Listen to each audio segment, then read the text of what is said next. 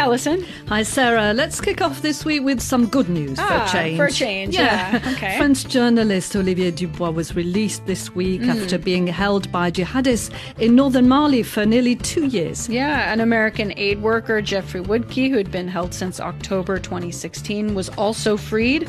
The government of Niger played a big role in securing their release, and both of them traveled on the same plane to Niamey Airport.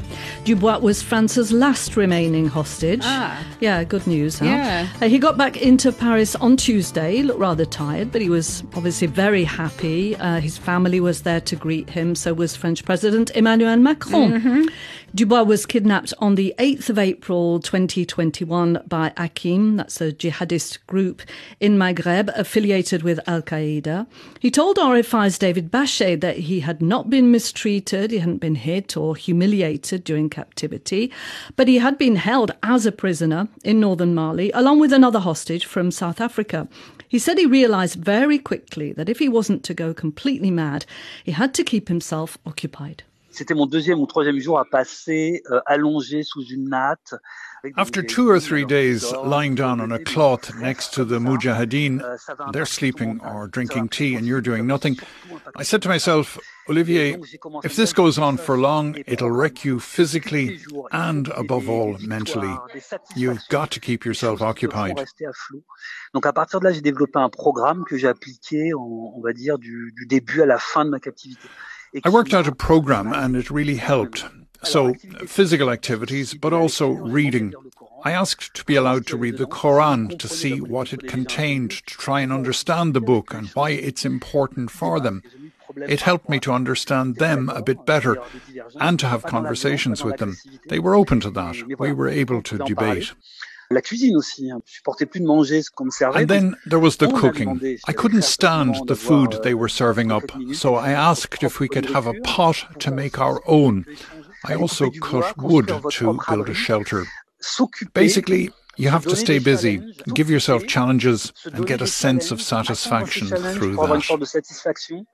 What also helped Dubois mentally was being allowed to listen to the radio, Sarah, and RFI in particular. Now, although Mali's interim government cut off RFI broadcasts in March 2022, Dubois was able to listen on shortwave religiously 3 times every day. And especially on the 8th of every month, when RFI broadcast messages from his family, his friends and his support group. That's how he knew that his son had lost his first tooth and how his wife had never stopped battling to keep him in the public eye. There's the power of broadcast radio, I guess. It is. RFI, Radio France Internationale. Meanwhile, it's been a tumultuous week in French politics, and it's not over. Sur le fondement de l'article 49, alinéa 3 de la Constitution, j'engage la responsabilité de mon gouvernement. France's National Assembly was literally electric last Thursday, as you can hear, when Prime Minister Elisabeth Borne announced that the government was triggering the so-called Article 49.3 of the Constitution to be able to push through its contested pension reform without a final vote in Parliament. She could barely make herself heard in the National Assembly, this over the heckling by opposition MPs, most of them from the hard left, and then they started singing the Marseillaise.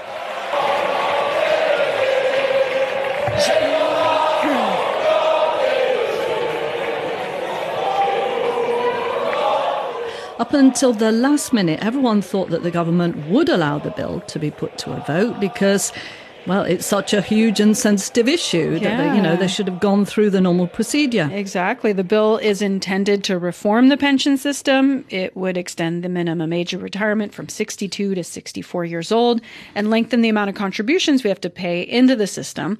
The government says we need this to make up for what will be a major deficit in the next decade. But those who are opposed say this reform is unfair. It makes it even harder for people who started work early in life or those those who have low-paid manual jobs.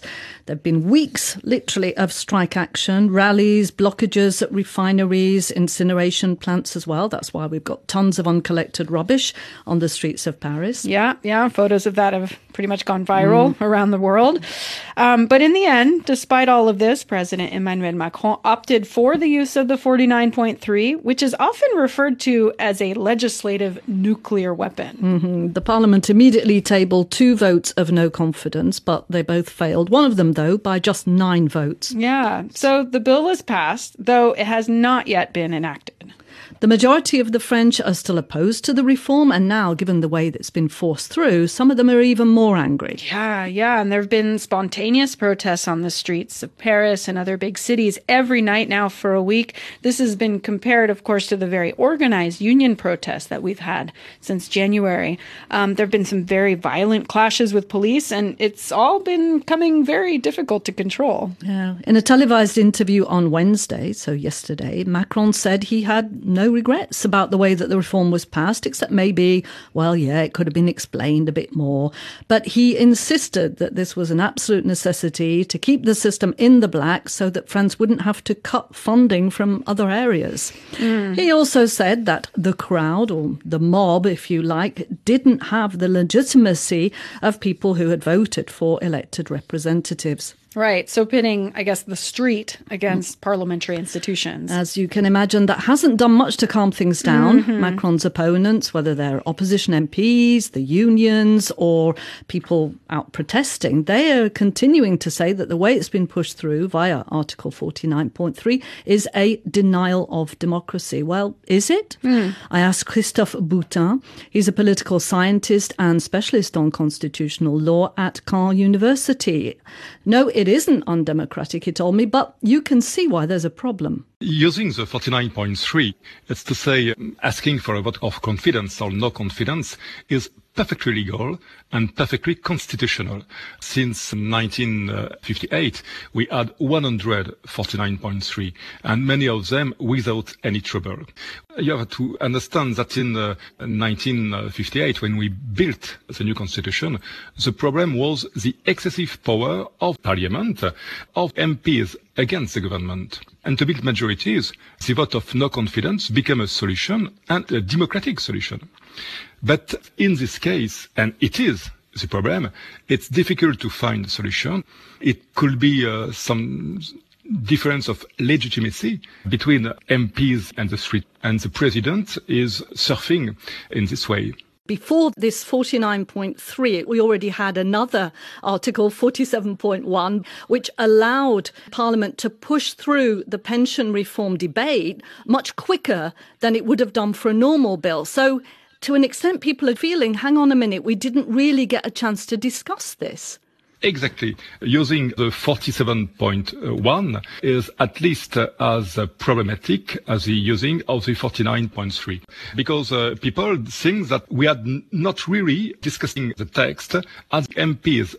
When we have a doubt between the MPs' legitimacy and the street, we have other solutions in the Constitution. We can use referendum and ask directly the people what he wants. And we can make a dissolution of the National Assembly and have a new vote, seeing if the same majority came in the chamber.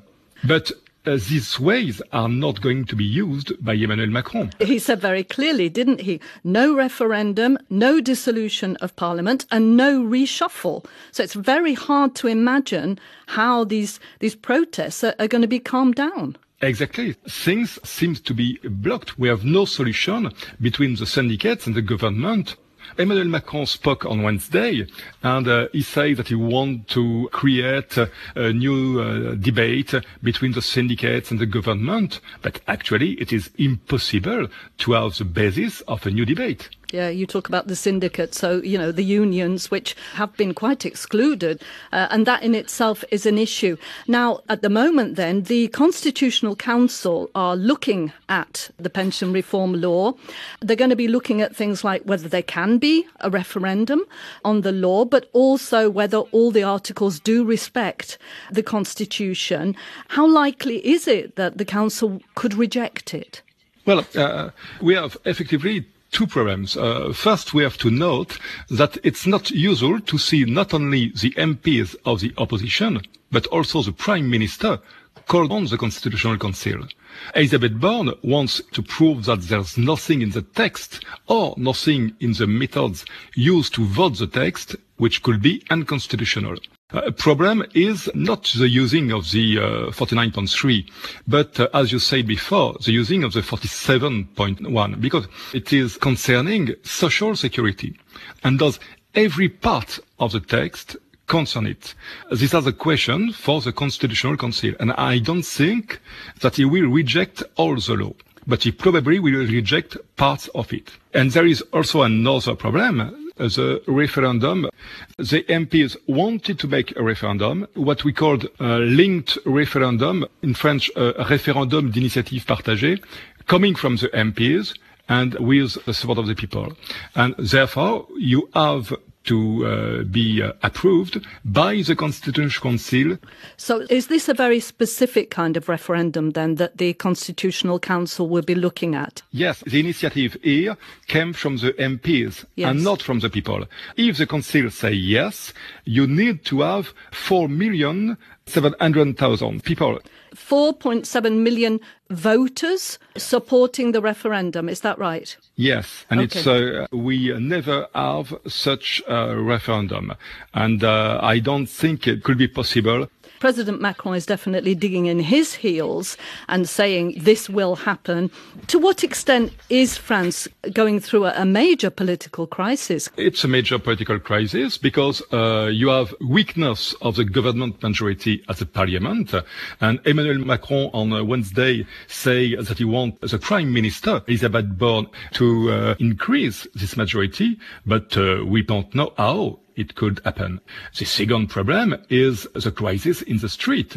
We have a very big crisis, actually, like in 1995, or like the revolt that we called Gilets jaunes, Yellow Jackets, in 2018, 2019. Could we see a resurgence of the Yellow Vest protest movement? Well, Emmanuel Macron, he make a distinction between the good people accepting the reform and the bad crowd who was against the reform. I don't think that's really a good thing to oppose people like that. Yes. But he's going to do it, and people actually don't want to have violence in the street. So Emmanuel Macron is trying to say that we need Republican order, and Republican order is finally to accept the reform.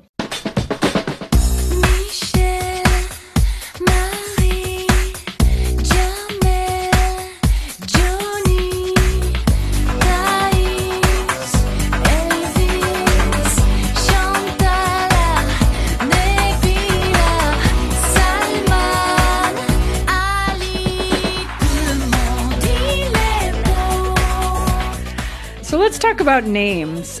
For a long time, France was very particular about the names you can give your children. And this was because of Napoleon. Oh, him again. Can't escape him, can we? Can't escape him. No. On April the 1st, 1803, so 220 years ago this week, when Napoleon was in charge of France, though before he was emperor, he passed a law that required children to be given first names from religious calendars or to be named after prominent historical figures. He made the decision in order to put a stop to a slew of political revolutionary names that had appeared after the 1789 revolution. So like what?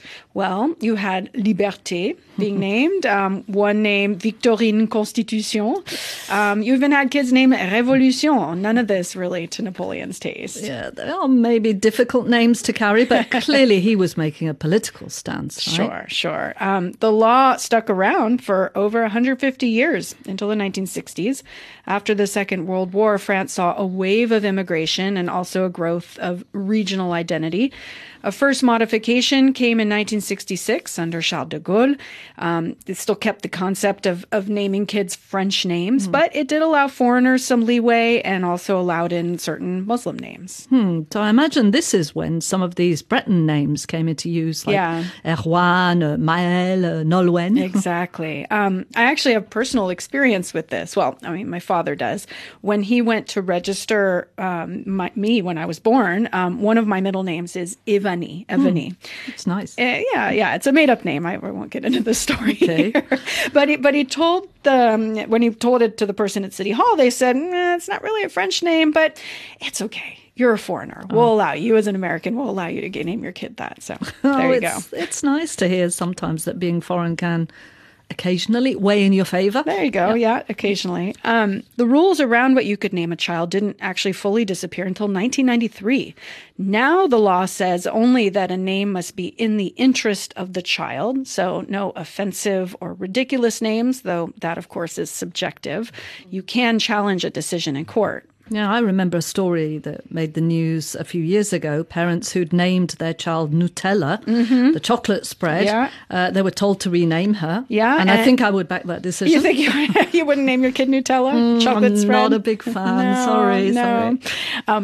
In 2018, a mother was ordered by a family court to change her kid's name from Jihad, which is the Arabic word for struggle, and actually not an uncommon name, but these days has different connotations.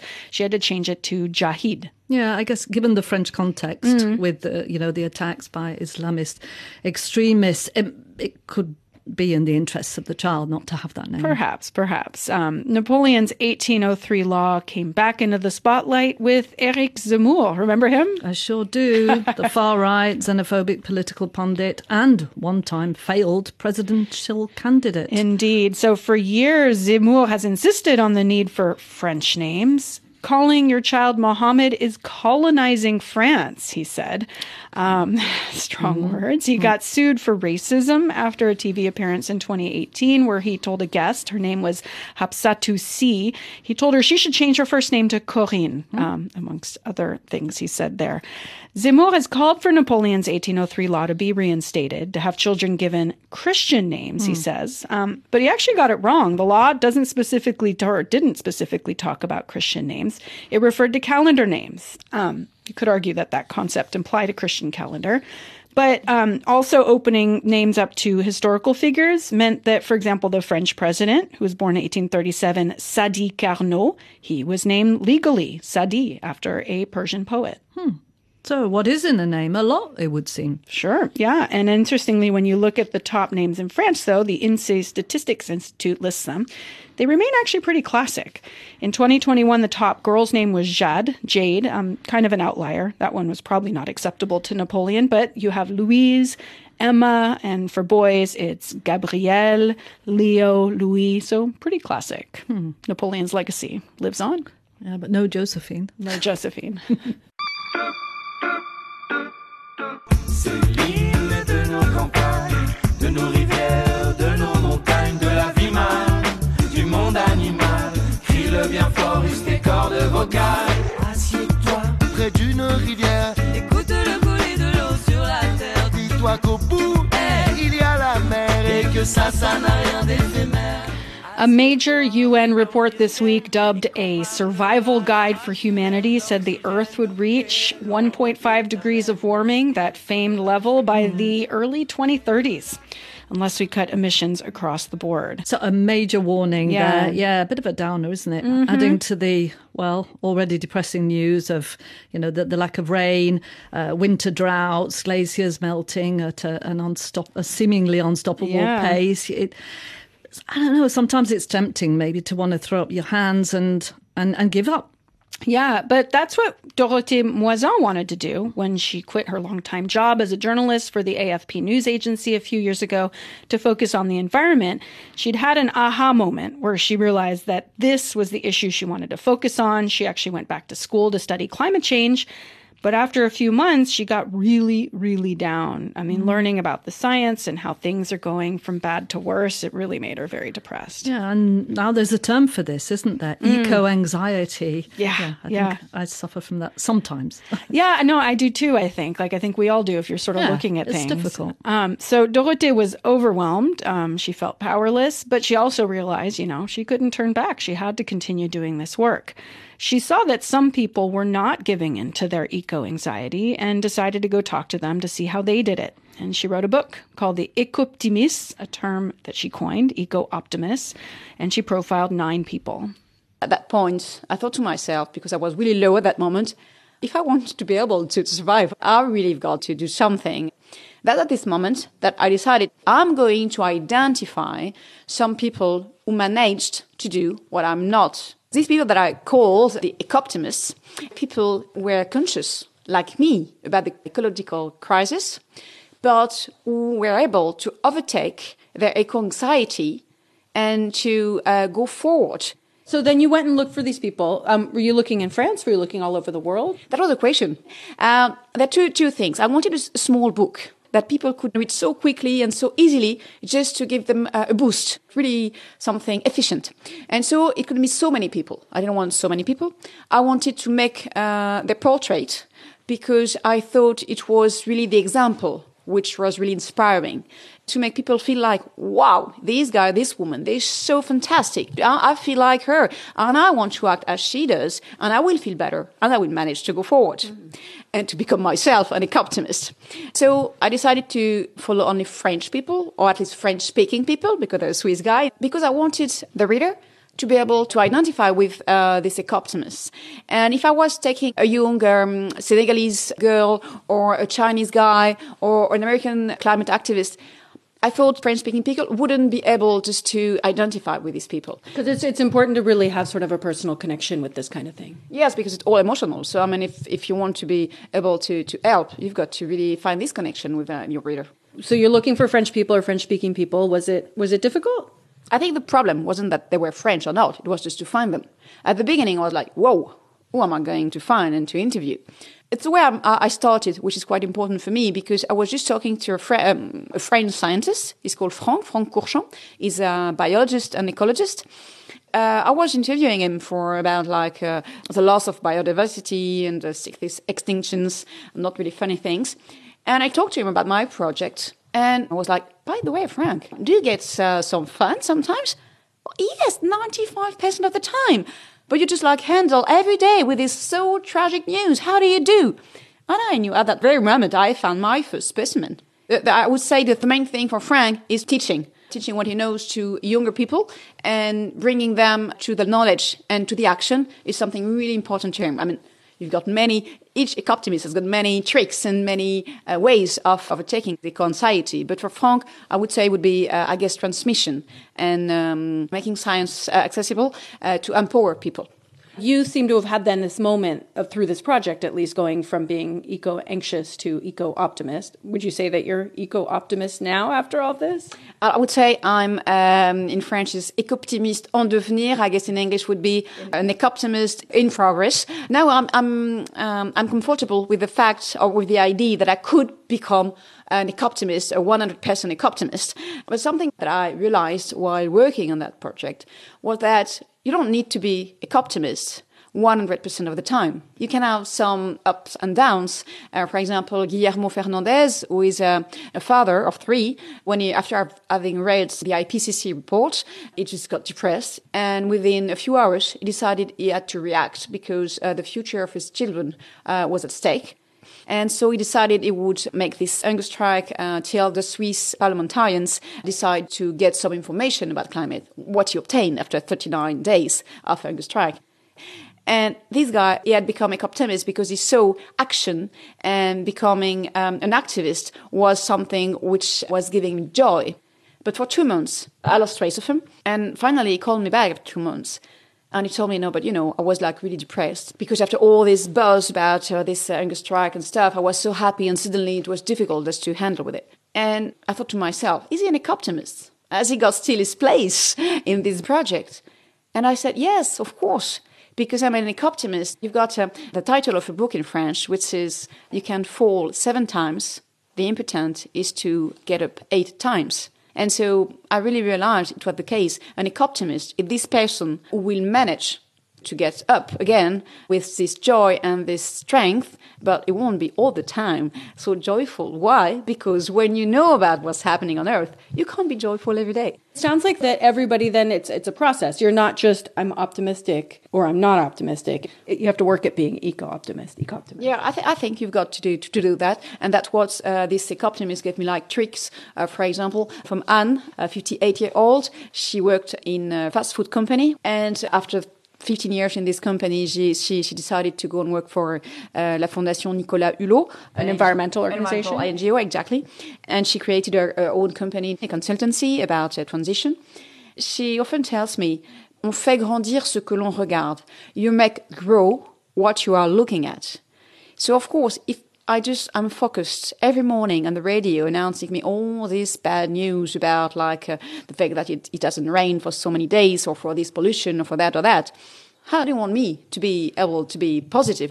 If you just focus on these bad news, of course, they exist. I mean, it's not the case of erasing them. But if you just focus on that, you get paralyzed, you can't act, you can just decide to focus your attention on something else, and it's what you're going to look at, which is going to take such an importance for you and will empower you of doing something else. So she says, try to focus on the good news and not the bad news. It's not meaning you shouldn't read the newspaper and stuff, but sometimes just choose to focus your attention on something else. Often when we look at climate change solutions, there's always a push and pull between the individual action and the collective action. And people say, well, I should take fewer planes, but really maybe it's the airline industry that needs to change. How do you reconcile that? Because right now we're focusing on individuals to inspire individuals. How does that work in the bigger scheme when really we need sort of society-wide changes? I think we shouldn't oppose these two ways, systemic change and individual change. Of course, we need all changes. I'm a bit upset when I hear these people saying it's useless just to act on my own. It's often an excuse not to do anything. And a common point of all the ecoptimists I interviewed is that they don't think it's only the others. They just start by themselves. Of course, they're trying to convince others, to be an example for others, to change things. Some of them are able. Heidi Sylvestre, for example, she's a glaciologist. She's trying to convince people at a national, international level. And that's fantastic. But you don't need to go at that level to be useful to the planet or to the humanity. Of course, I'm a journalist and I know the system's got to change. It's all about capitalism and the fact that we can't go on consuming the resources of the world as we do. It's just not possible. But it starts by you, by me, by all these people.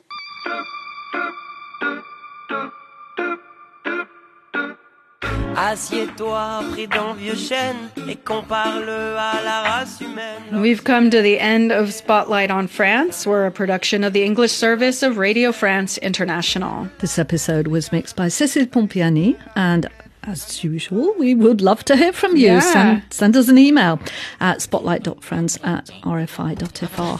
Au revoir, Victor. Au revoir, Félix. Au revoir, Garance. Yeah, we really would love to hear from you. Send us an email. You can also find us on Instagram, Spotlight on France. You can get previous episodes at rfienglish.com or wherever you get your podcasts. Mon petit Paul. Au revoir, Lara. Bonsoir, Au revoir, Tanguy. And we'll be back in 2 weeks' time on Thursday, April the 6th. Bye-bye, Sarah. Bye, Alison. Au revoir, Flore. Au revoir, Noémie. Pierre-Louis. Au revoir, papa. Au revoir, Gabriel. Au revoir, Laura. Au revoir, Fantine. Au revoir, Siobhan. Au revoir, Milton. Au revoir. Eh ben, ils sont tous partis. Ouf.